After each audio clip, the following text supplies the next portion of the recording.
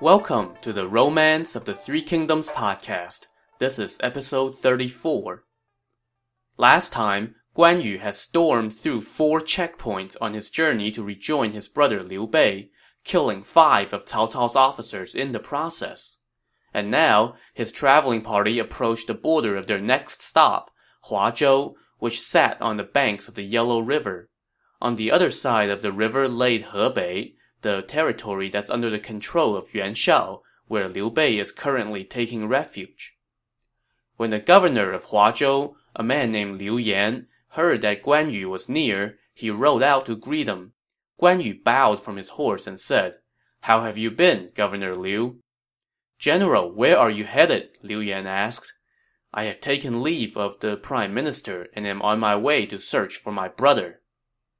"But Liu Bei is currently with Yuan Shao, and Yuan Shao is the prime minister's enemy. How could his excellency allow you to go there?" Liu Yan inquired. "We had a prior agreement," Guan Yu answered. "Right now, the key crossing of the Yellow River is being guarded by Qin Qi, a lieutenant of Xiahou Dun's," Liu Yan told him.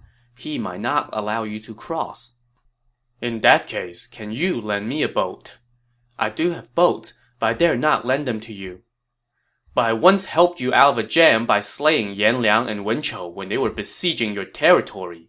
Now I am asking for one measly boat. Why do you refuse?" "If Xiahou Dun finds out, it may cause me trouble." Well, Guan Yu figured that it was pointless to talk to Liu Yan, so he led his party forward to the river crossing, where Qin Qi greeted them with soldiers. "Who goes there?" Qin Qi asked. "It is I, Guan Yu, the Marquis of Hanshou Precinct." "Where are you headed?" "To Hebei, to find my brother Liu Bei. I have come to borrow a boat to ferry me across." "Do you have authorization from the Prime Minister?" So, oh boy, here we go again. This was where the previous checkpoint officers went wrong, and Qin Qi is charging head first down the same path again. "I am not under the Prime Minister's control, so why would I have his authorization?" Guan Yu said.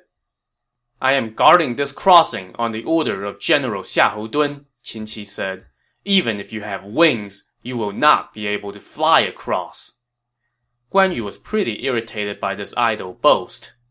"Do you know the fate of those who block my path along the way?" he warned Qin Qi.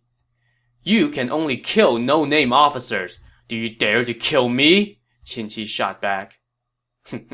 "How do you compare to Yan Liang and Wen Chou?" Qin Qi, angered by this slight, galloped toward Guan Yu with knife in hand. Within one bout, however, Guan Yu's saber lopped off Qin Qi's head. Guan Yu then told Qin Qi's men, "The one who stood in my way is dead. The rest of you, stay. Prepare a boat and ferry me across the river."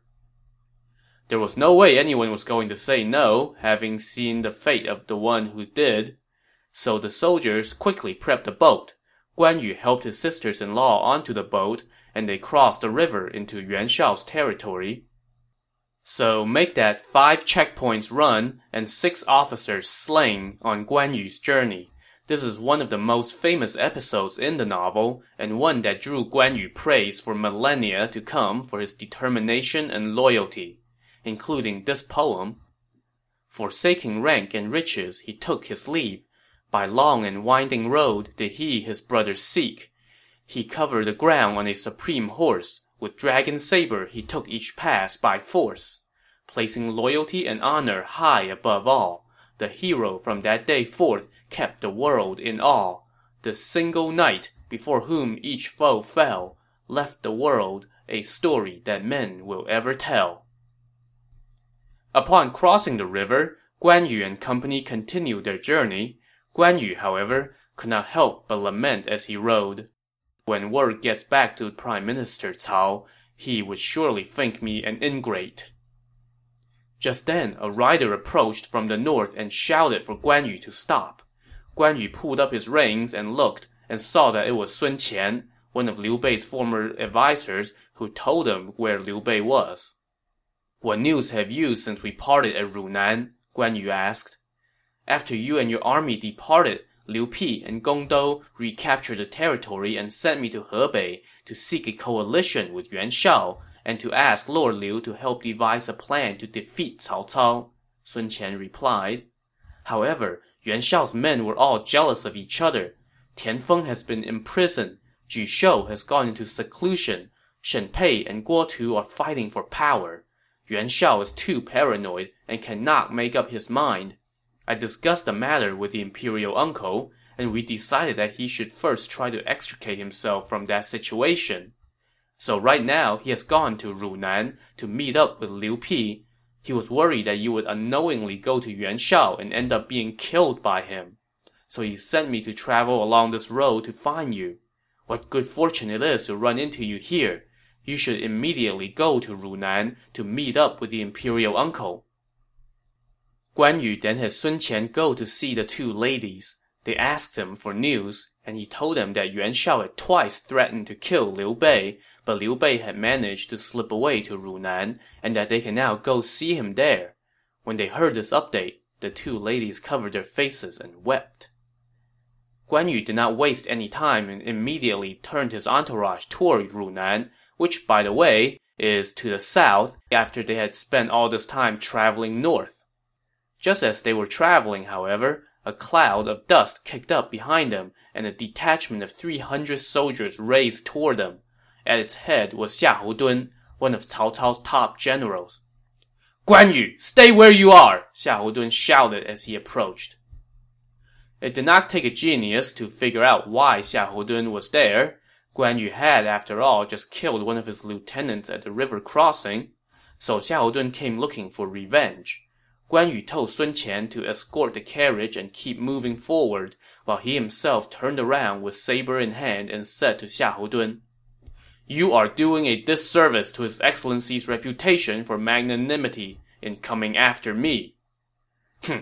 "The Prime Minister did not send any notification to the passes on your route," Xiahou Dun shot back. "You killed officers all along the way, including my lieutenant. You have gone too far. I have come to capture you so that the Prime Minister can deal with you." At this, he galloped toward Guan Yu with his spear and prepared for battle. Just then, a rider flew onto the scene, shouting, "Do not fight with General Guan!" Guan Yu held his ground and did not move. This rider approached Xiahou Dun, took out a document from his shirt, and said to him, "The Prime Minister admires General Guan's loyalty and honor. His Excellency was concerned that the general might run into resistance at the checkpoints, so he sent me to deliver his authorization to all the checkpoints along the way." "Does His Excellency know that Guan Yu has killed the officers guarding the checkpoints?" Xiahou Dun asked. "Not yet." "Well then, I will capture him alive and take him back to see the Prime Minister. His Excellency can release him personally if he wants to." Guan Yu was ticked off at this remark. "Do you think I'm afraid of you?" he said as he galloped toward Xiahou Dun, who prepared to exchange blows with him. After less than 10 bouts, another rider hurried into the fray and shouted, "Generals, please, pause!" Xiahou Dun pulled back his spear and asked, "Is His Excellency ordering me to capture Guan Yu?" "No. His Excellency was worried that the officers at the various checkpoints might try to stop General Guan, so he sent another document ordering them to let him pass." "Does His Excellency know that Guan Yu has killed people all along the way?" Xiahou Dun asked again. "Not yet." "Well then, I cannot let him go." Xiahou Dun now ordered his men to surround Guan Yu, which of course only further fired up Guan Yu, and the two were just about to go at it again when another man rode onto the scene and shouted for them to stop. This, it turned out, was the General Zhang Liao, Xiahou Dun's comrade and Guan Yu's friend. "I am here on the Prime Minister's orders. When he heard that General Guan had killed the officers at the checkpoints along his journey, he was concerned that the general would run into further resistance, so he sent me to bring word to all the checkpoints to let him go." So you really have to hand it to Cao Cao here. It's one thing to honor a prior agreement and let a guy go even though he's going to join up with your mortal enemy, but it's something else to send 3 messengers to make sure his journey goes smoothly, even after hearing that he had killed your men. Of course, the checkpoint officers who were lying in a ditch with their heads cut off at that moment probably wished that Cao Cao would have thought of this 2 days earlier. So yeah, thanks a lot. But Xiahou Dun was not so magnanimous. My Lieutenant Qin Qi was the nephew of General Cai Yang, he told Zhang Liao. General Cai entrusted him to me, and now he has been killed by Guan Yu. How can I just let it go? When I see General Cai, I will deal with him, Zhang Liao said. Since the Prime Minister is so magnanimous and has instructed that General Guan be allowed to go, you cannot disobey him. So Xiahou Dun had no choice but to lead his men away. Zhang Liao then asked Guan Yu, "Where are you headed now?" "I heard that my brother is not with Yuan Shao anymore," Guan Yu answered. "I intend to search near and far until I find him." "Since you do not know his whereabouts, why not come back with me to see the Prime Minister?" Zhang Liao said. "Nonsense," Guan Yu answered. "My friend, when you see His Excellency, please convey my apologies." After that, Guan Yu took his leave, and Zhang Liao and Xiahou Dun went their separate ways. Guan Yu then caught up to his party and told Sun Qian what happened. They then journeyed forth together. After being on the road for a few days, the group was beset by a torrential downpour that soaked them and their luggage. In the distance, they spotted a manor house by a hill, so they went there to ask for lodging for the night. An old man came out to greet them. Guan Yu explained their purpose in coming, and the old man said, "My name is Guo Chang, and my family has lived here for generations. I have long heard of your name, and it is our great fortune that you have dropped in." So the old man told his servants to prepare a banquet to welcome the party and invited the two ladies to rest in the private quarters. Guo Chang meanwhile sat in his parlor drinking with Guan Yu and Sun Qian while their men tended to the horses and the luggage. Around dusk, a young man, flanked by a number of others, entered the manor house, and he came into the parlor. "My son, come pay your respects to the general," Guo Chang said. He then turned to Guan Yu and said, "This is my humble son." Guan Yu asked the young man where he was coming from, and the lad said he had been hunting, and then he took his leave.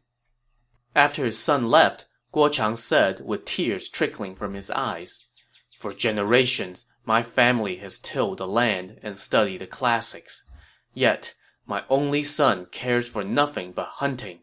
What grave misfortune it is for our house." "But in this time of chaos, he can also make a name for himself if he can become skilled in the martial arts," Guan Yu said. "Why do you say that it is a misfortune?" "If he would practice his martial arts, then he would be a man of ambitions," Guo Chang said. "But all he does is roam here and there, getting into trouble and making me worried." At this, Guan Yu sighed sympathetically. Later that night, Guo Chang took his leave, and Guan Yu and Sun Qian were just about to go to bed when they heard horses neighing and men shouting from the rear courtyard. Guan Yu called for his attendants, but no one answered, so he and Sun Qian grabbed their swords and went out to investigate. In the courtyard, they saw Guo Chang's son lying on the ground groaning, while Guan Yu's attendants were brawling with the house servants. When Guan Yu asked what's going on, his attendants said, "This guy tried to steal your red-haired horse, but the horse kicked him. When we heard the ruckus, we came out to see what's up, but the house servants started a fight with us." "You vermin! How dare you try to steal my horse!" Guan Yu said angrily, and was just about to explode, but Guo Chang hurried over and begged him. "My unfilial son deserves to die for this offense, but his old mother dotes on him. I beg you to show mercy."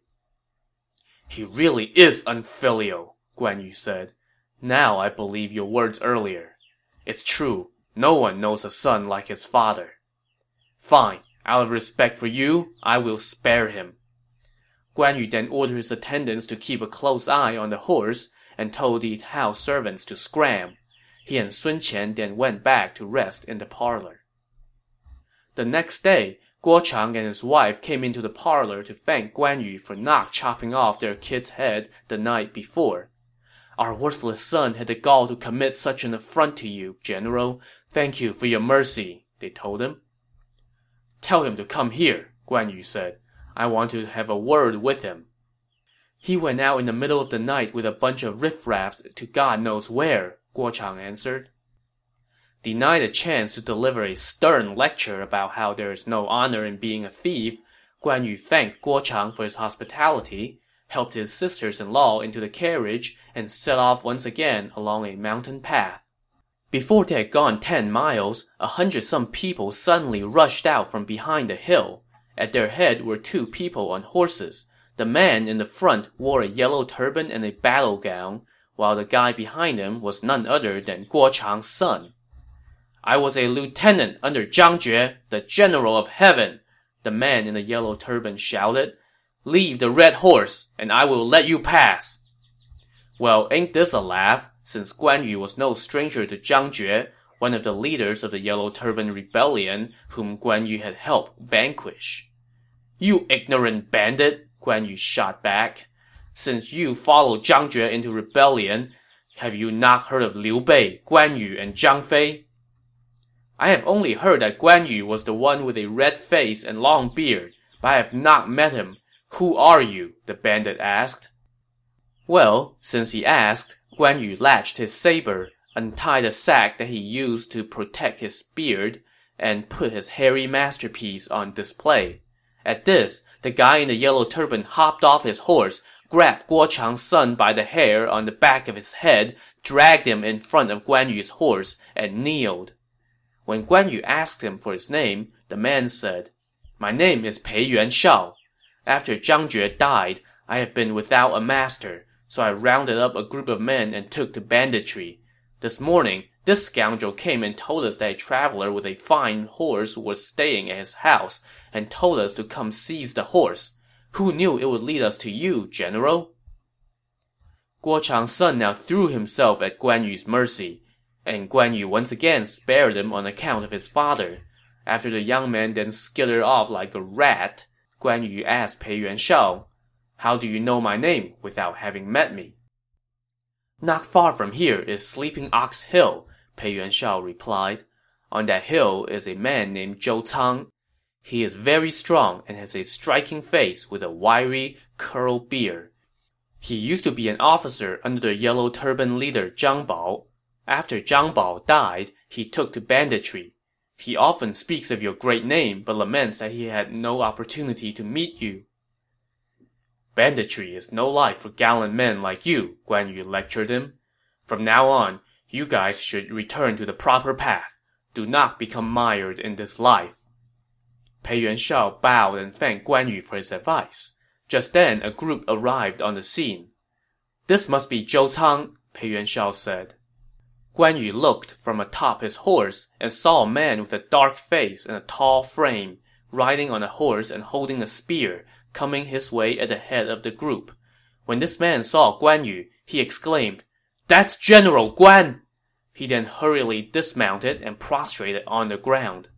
"My respects to you, General." "Gallant warrior, where have we met?" Guan Yu asked. "When I followed Zhang Bao, I once caught a glimpse of your honorable visage. Unfortunately, I had mistakenly joined up with rebels and thus could not follow you. But today, I have the fortune to meet you. If it is not too far beneath you, I am willing to serve as a mere foot soldier and carry your horsewhip and follow you. If I can do so, I would die without regret." Zhou Cang's man-crush moved Guan Yu, but he asked, "If you are to follow me, what happens to the men you're leading?" "Those who are willing to follow me can do so. Those who are not are free to leave." At that moment, all of Zhou Cang's men said they were willing to follow, so Guan Yu dismounted and went to his sisters-in-law's carriage to consult them, but here he met some resistance. "Brother-in-law," Lady Gan said, "since leaving Xuchang, we have traveled here by ourselves and weathered many a hardship without needing any troops. Previously, when Liao Hua tried to follow us, you declined, so why accept Zhou Cang and his men now? But of course, that's just the view of us women folks. You should do as you see fit." Sure, if you say so, Miss Passive-Aggressive." Guan Yu yielded to their wishes and told Zhou Cang, "It is not that I am untouched. but the two ladies would not allow it. Go back to your camp for now. Once I find my brother, I will send for you. But Zhou Cang would not take no for an answer. He kowtowed and said, I am but a brute who strayed into becoming a rebel. Getting to meet you today is like seeing the sun again. How can I return to my errant ways? If it is not convenient for everyone to follow, then let my men go with Pei Yuanshao, and I will follow you on foot to the ends of the earth. Well, who can say no to that? Certainly not Guan Yu, so he relayed those words to his sisters-in-law, and they met him halfway.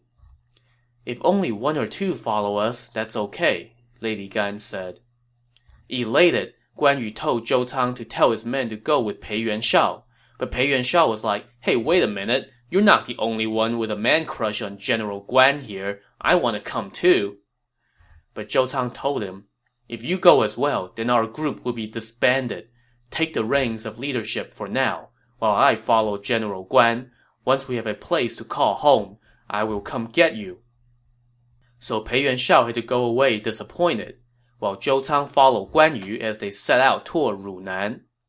After traveling for a few days, they saw in the distance a mountain hamlet. They asked one of the locals, and he told them, this is called Gucheng. A few months ago, a general named Zhang Fei came here with a few dozen riders and chased out the local magistrate. He has taken over the town and is recruiting soldiers, buying horses and stockpiling grain. He has gathered about 5,000 troops, and no one around here dares to go fight him. Guan Yu was elated upon hearing this. I have not heard anything about Brother Zhang since we were separated at Xu province. Who would have thought that he would be here? So he sent Sun Qian on ahead to tell Zhang Fei to come welcome his sisters-in-law. So let's back up and see how Zhang Fei came to be here. After the defeat at Xu province, he holed up on Mount Mangdang for about a month. Later, he left the mountain to go look for news on Liu Bei. On his way, he passed Gucheng and went in to ask the local magistrate for provisions. The magistrate refused, which, was not a very smart move. In a fit of anger, Zhang Fei ran him out of town and took over control of the town as a temporary home. When Sun Qian went into town to meet Zhang Fei, they exchanged greetings, and Sun Qian said, Lord Liu has left Yuanshao and gone to Runan, and now General Guan has escorted the two ladies here. Please go welcome them. When Zhang Fei heard this, he said nothing.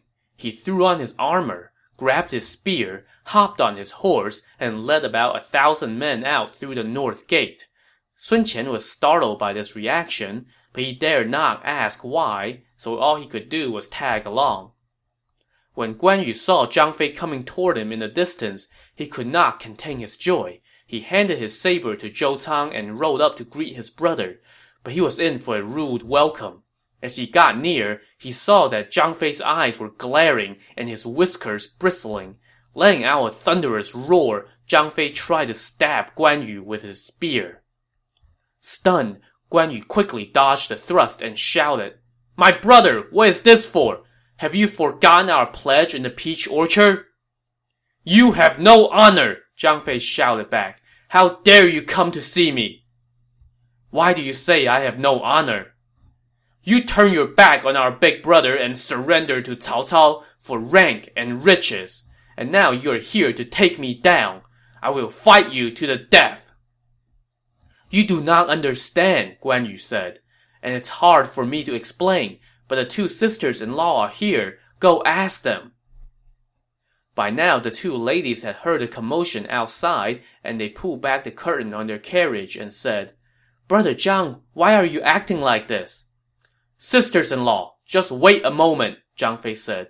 Watch me kill this ingrate first, and then I will welcome you into the town. Your second brother did not know your whereabouts, so he temporarily subjugated himself to the service of Cao Cao, Lady Gan tried to explain. Now he knows your big brother is in Runan. He has stopped at nothing to escort us here. Do not misunderstand him. Lady Mi also chimed in. When your second brother was in Xuchang, it was really because he had no choice. Do not be deceived by him, Zhang Fei said. A loyal official would rather die than to be humiliated. A real man would never serve two masters. Brother, you wound me, Guan Yu said. And now Sun Qian interjected. General Guan has come here specifically to look for you, he told Zhang Fei. Don't you go spouting that nonsense too, Zhang Fei hollered. He must be here to capture me. If I am here to capture you, I would have brought an army, Guan Yu said. What do you call that? Zhang Fei said as he pointed behind Guan Yu. Guan Yu turned and saw in the distance a dust cloud kicked up by an approaching army.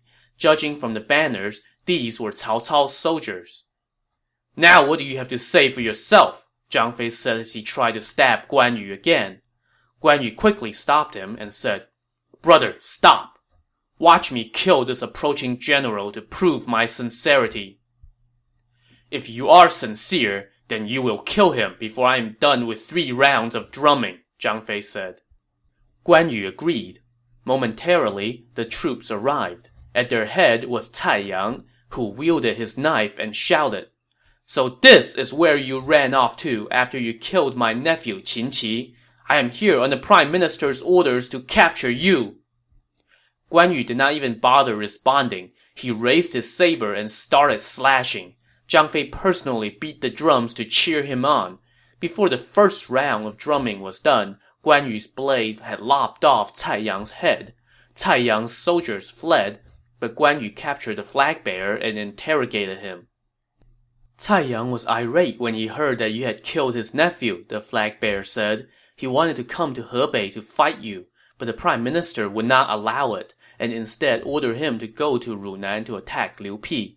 We did not expect to run into you here. Guan Yu then told him to repeat to Zhang Fei what he had just said. Zhang Fei grilled the guy about Guan Yu's stay in Xuchang.